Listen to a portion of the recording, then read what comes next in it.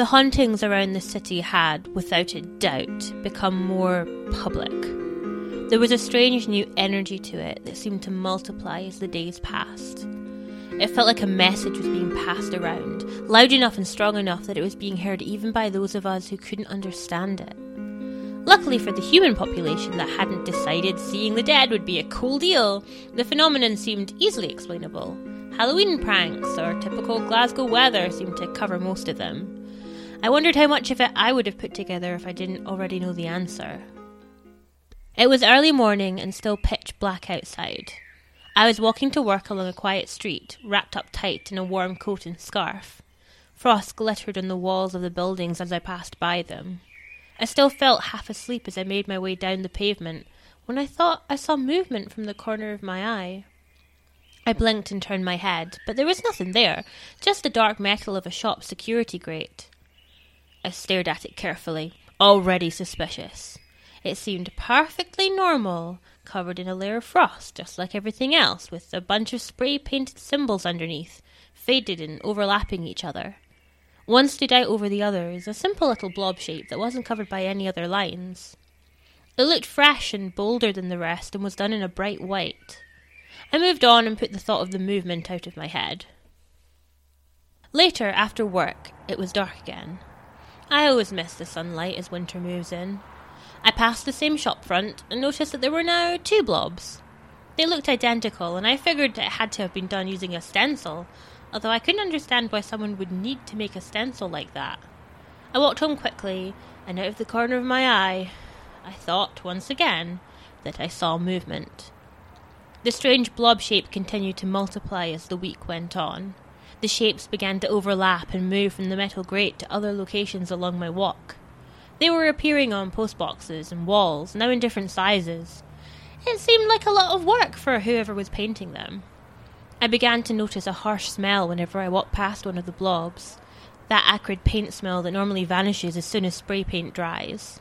The blobs began to appear still wet, as if only just added.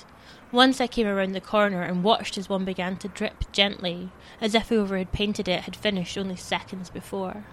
I stared at it, trying to make myself believe it was just a very fast human. The streets around me were empty.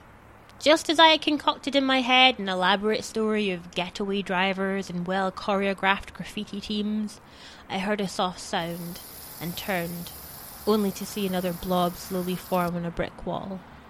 There was no pretending. I went home quickly, the sharp scent of paint still in my head. I noticed that the blobs were becoming more detailed. A huge one on a billboard had several new lines painted inside it, making it seem more than a vague shape.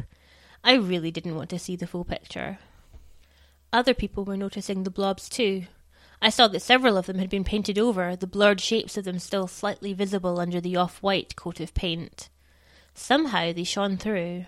At night, the brightness of them seemed to glow against the rest of the darkness. The more I ignored the graffiti, the more it seemed to try and grab my attention.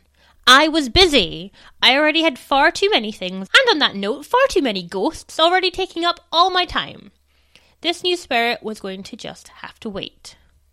One morning, I looked outside my window, and a huge blob was covering the road outside.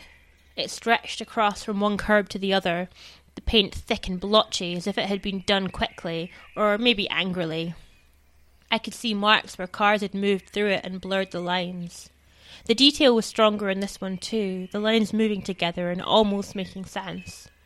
The thought of walking past it and having to inhale the paint smell made me strongly consider calling in sick to work, but I made myself get dressed and head outside. I forced myself to look ahead and not down, and walk down the pavement past the blob. The smell was nauseating, and I pushed my sleeve against my face to try and block it out. It didn't work at all. I was already beginning to feel dizzy. The streets around me were still silent and dark, and I was scared to keep going. I turned round to go back into my flat, when I heard a soft sound behind me. I turned and looked. The blob was moving.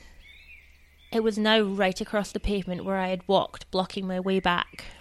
I stood and watched as it reshaped back and saw the lines inside were very slowly forming together.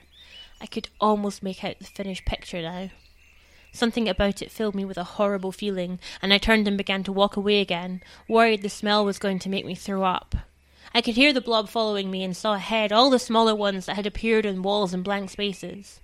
There was no avoiding it.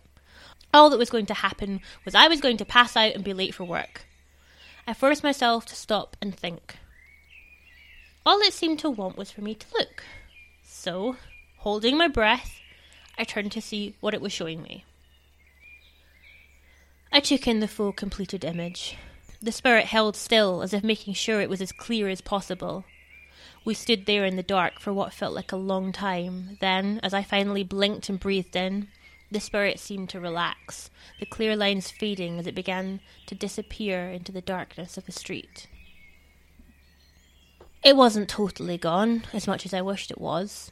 The smaller blobs remained, not as many as before, but just enough that I was showed the image at least a few times daily, a constant reminder of what the spirit had wanted to show me. It wasn't really necessary. I wasn't going to forget it anytime soon.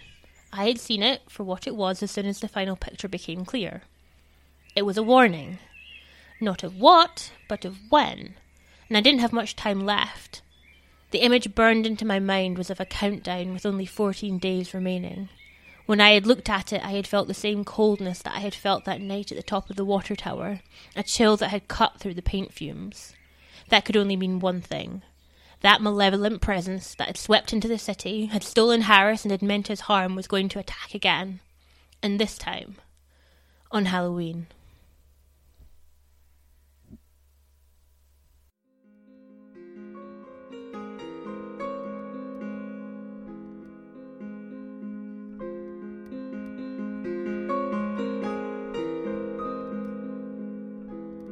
Glasgow Ghost Stories is written and produced by Libby Thomas. Narration is by Libby Thomas. Credits are read by Harris Jones.